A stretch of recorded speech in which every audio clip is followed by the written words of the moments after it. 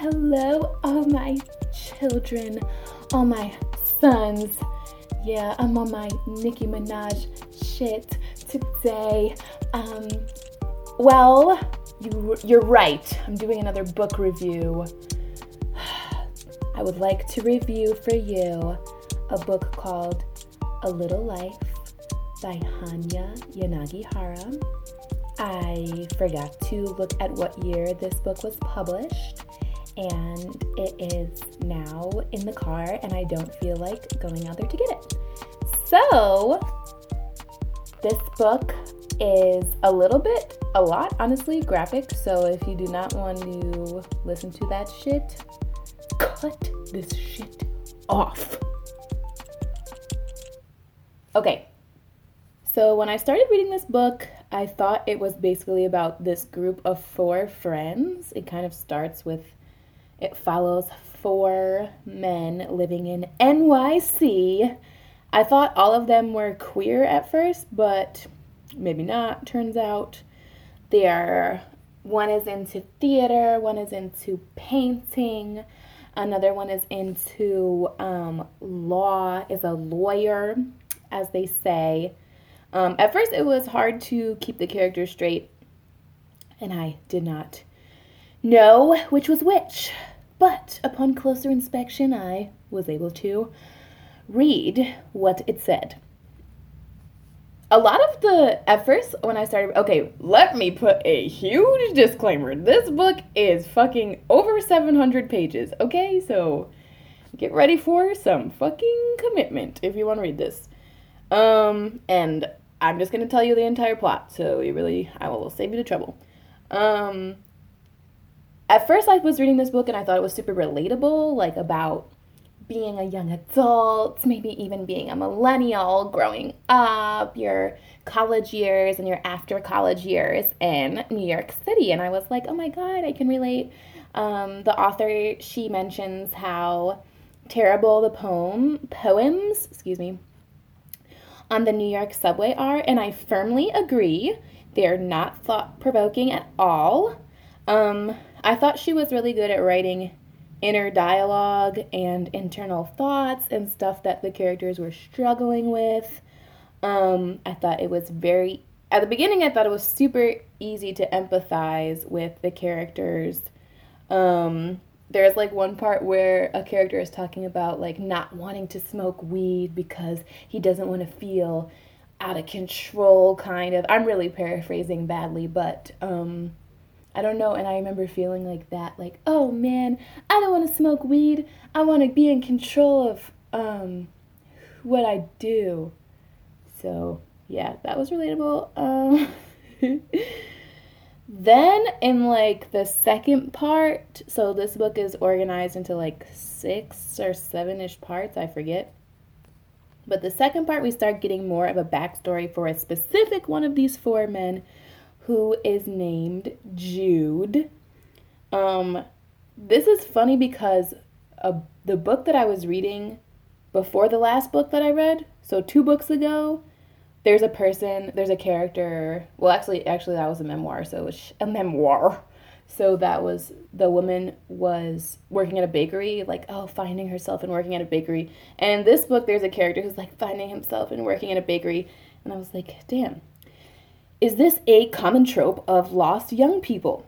Do you need to work at a bakery in the meantime, like decorating cakes? And that is where you gain great insight about what you should be doing with your life. To me, working at a bakery seems like kind of a difficult job that requires like hard skills, like very good motor skills and attention to detail and patience and stuff like that. I've never worked at a bakery, which means it must be hard as fuck to do it because, okay, clip that. Okay, so we start learning more about this character, Jude.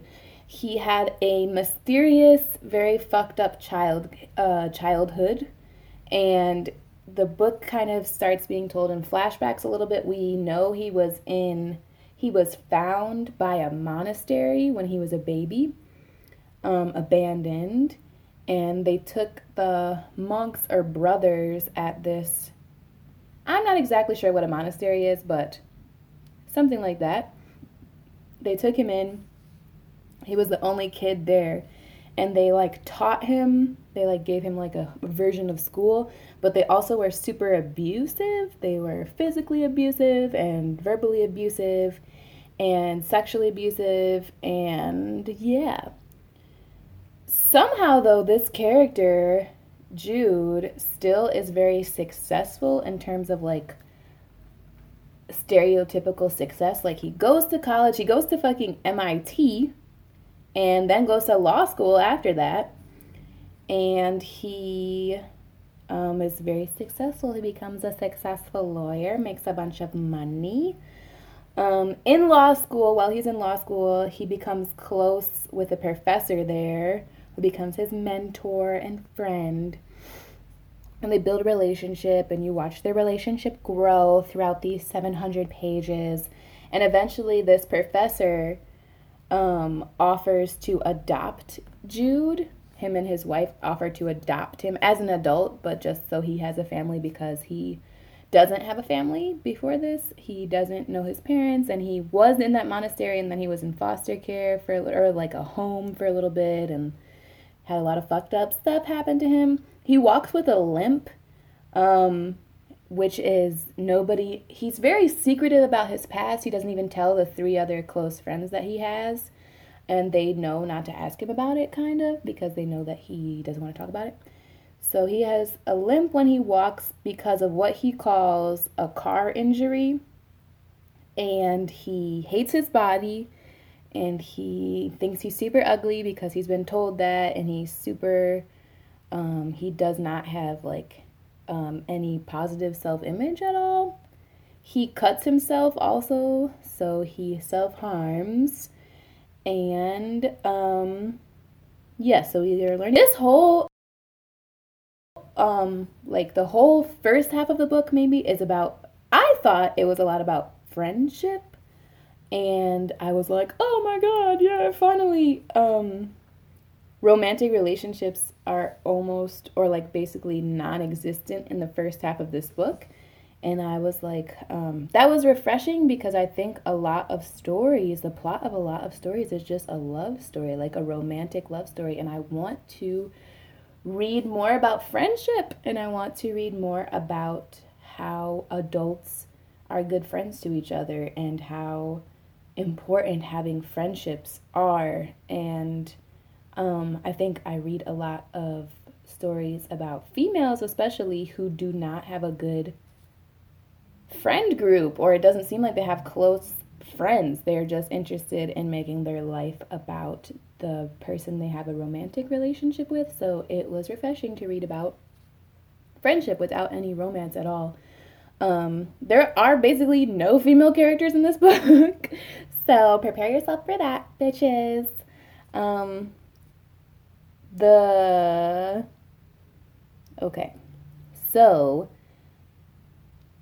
then after that, so basically Jude, the character, he cannot walk well, and his condition is slowly deteriorating over time, and he's not helping himself by self-harming all the time. Like he cuts himself pretty often. I think at one point, well, he sometimes he does it every day, like profusely. Sometimes he does it a couple times a week, but he does it often all through his life since he was a young kid all the way till like he's in his 50s. And so his condition with his legs starts getting worse. He has trouble walking. He has to use a wheelchair sometimes. He moves into a bigger, nicer apartment because he becomes more rich and becomes a more famous lawyer. So he moves into a nicer apartment. Okay, then the book progresses, blah, blah, blah, blah, blah. He's getting older, and people start asking him about a partner or romantic relationships. And he still is not really interested because of all this sexual abuse and trauma that we don't know the details of, but we know that it was something super fucked up that happened to him. And we start getting like glimpses into this sexual trauma. And this book is very graphic, like to the point where it's like, unnecessarily graphic, like the details and stuff. It's like, I don't want to get trauma from reading this. Like, please spare me. Yes, anyways. So people start asking about, oh, do you want a partner? Blah, blah, blah. Why? I'd love to see you settle down with someone. So he is at a dinner party and starts having a conversation with this guy who's there, and the guy goes home with him. He honestly basically invites himself over. And so they start a relationship together, Jude and this new guy. They don't really tell anybody or too many people, and you like it starts talking about it, and it's like, this guy seems kind of like a jerk a little bit. And then this guy ends up being very abusive as well. And Jude and this new guy, their relationship or whatever it was, eventually ends with the guy beating the fuck out of Jude and kicking him and his wheelchair down the stairs. And he wakes up in the hospital, doesn't want to talk about what happened, doesn't want to tell anybody. One of his biggest problems is he does not want to talk about anything that has ever happened to him. And obviously people deal with stuff in different ways, but that probably is not a great way to deal with it. Not dealing with it is not a good way to deal with it. Obviously, okay. Anyway, the Michigan accent is coming out. That relationship ended. It was only 4 months long, and then it ended with him almost murdering Jude. So then he's recovering. He's recovering in the hospital. He changes the locks on his apartments. But now, ever since that experience of being beaten so badly, his flashbacks to his childhood and the abuse from his childhood grow stronger. In the book, they're described as hyenas chasing him, and he can't escape them, and they're always waiting for him, and the memories are super painful. So he decides to kill himself. He prepares well for it. He writes letters to all the important people in his life, and he puts his will there out on the counter. And he calls the building superintendent, or the other guy who lives in the building, to have the plumber come at 9 the next day so that the plumber will be the one to discover his dead body. He gets a little bit drunk. He gets in the tub and slits his veins like all the way open in both of his arms. But he does not die. The guy who lives in the building thought that Jude meant for the plumber to come at 9 p.m. that very same night. So his body is discovered, still alive. He's rushed to the hospital. He eventually recovers from this suicide attempt, but obviously everybody in his life starts getting more worried about him, even if they were worried about him before because he cuts himself anyways, and they know that he is dealing with a lot of shit. So his best friend from college moves in with him to keep an eye on him and to support him. And then this best friend, one of the 4 guys who was like from the beginning of the book who was mentioned, this best friend starts feeling romantic attraction to him. And this friend is now a famous film actor and travels a lot. Blah, blah, blah. So Jude and this old best friend decide to start a romantic relationship together. It's going well. They're very happy together. Jude still cuts himself, which his partner does not understand. And this guy's really sweet, and he actually treats Jude very kindly and like a friend should and like a lover should. They are having sex, but Jude secretly still hates having sex and is cutting himself to make himself feel better about having sex because he wants to have sex with his partner because he knows that he feels like he has some obligation to do that, but he hates having sex because he was sexually abused when he was a kid. Anyways, they have a big fight about Jude cutting himself, and then Jude eventually purposely sets his arm on fire as a way to not cut himself but still feel pain. He burns his skin very badly. After this fight, he finally tells his partner about the majority of the terrible shit that happened to him and the details of it, and it is very graphic, and he agrees to finally see a psychiatrist as like a kind of ultimatum. His partner is kind of like, you need to talk to a psychiatrist about this, and so he finally agrees, even though he really, really, really does not want to, and he hates that idea. We learned that he was actually raped by a psychiatrist multiple times as a child, and that same psychiatrist ran him over with a car, which is how he got the leg injury that he has. So things are going good in terms of his mental, well, I wouldn't say good, honestly. He is getting better. Maybe he's talking to a therapist. He has a great supportive partner. His friends are all great and like very helpful and supportive and like super nurturing and like really sounds like amazing people, most of them. That stuff is going good. His mental state seems like it's better than before, but his body keeps getting worse. He gets a bone infection in his legs and eventually cannot walk anymore because it's so painful. He decides to have his legs amputated below his knees. He recovers eventually from that and is walking much better than ever before after his accident, after he got ran over by a car. He has prosthetic legs. So everything is going pretty great, TBH. He is happy. And one day, Jude is up at his adopted parents' house with them. He's waiting for his partner and some more friends to arrive for like a dinner that they were going to all have together. And his partner and the two other people that were in the car get hit by a drunk truck driver who ran a red light. His partner and the woman in the passenger seat of the car die instantly, and the third passenger dies a few days later. And like, this is the graphic stuff. Like, the author describes his partner as his face being shattered and the woman in the passenger seat as being obliterated. And it's like, okay, we get it. They died. Like, that is too much detail. Maybe I'm just have a weak stomach. Anyways.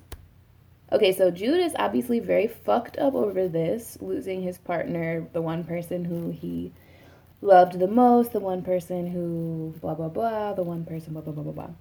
So, I was big upping this book before about it being about friendship and about having a good supportive circle of people and not just looking for one person. But eventually he does have other supportive people in his life, but he really does not care about him like he cared about his romantic partner. And I don't think there's anything wrong with that, but like, he really is devastated when his partner dies, which of course anyone would be, but he's also like, don't you realize that other people are also devastated by this guy's death? Like, the people who also knew him. You're not the only person who's grieving or dealing with grief. I don't know if I sound super like callous right now, but yeah.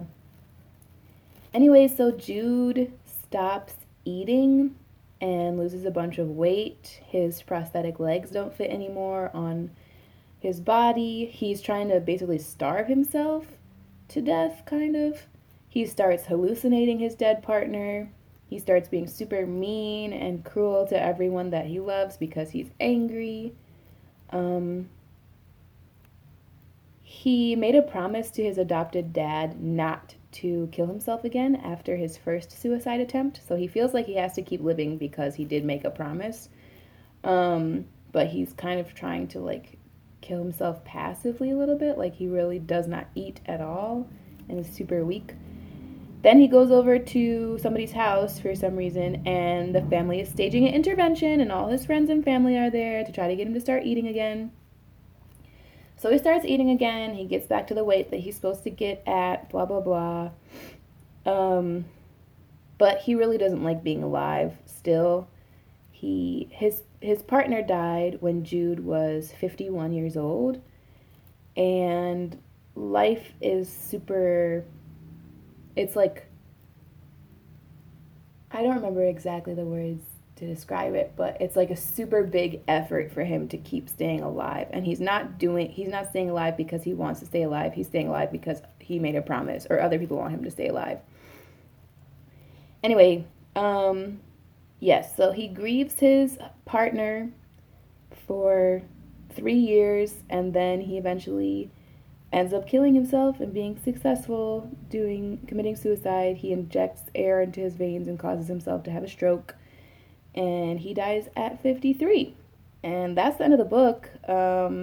Pretty much. I don't know.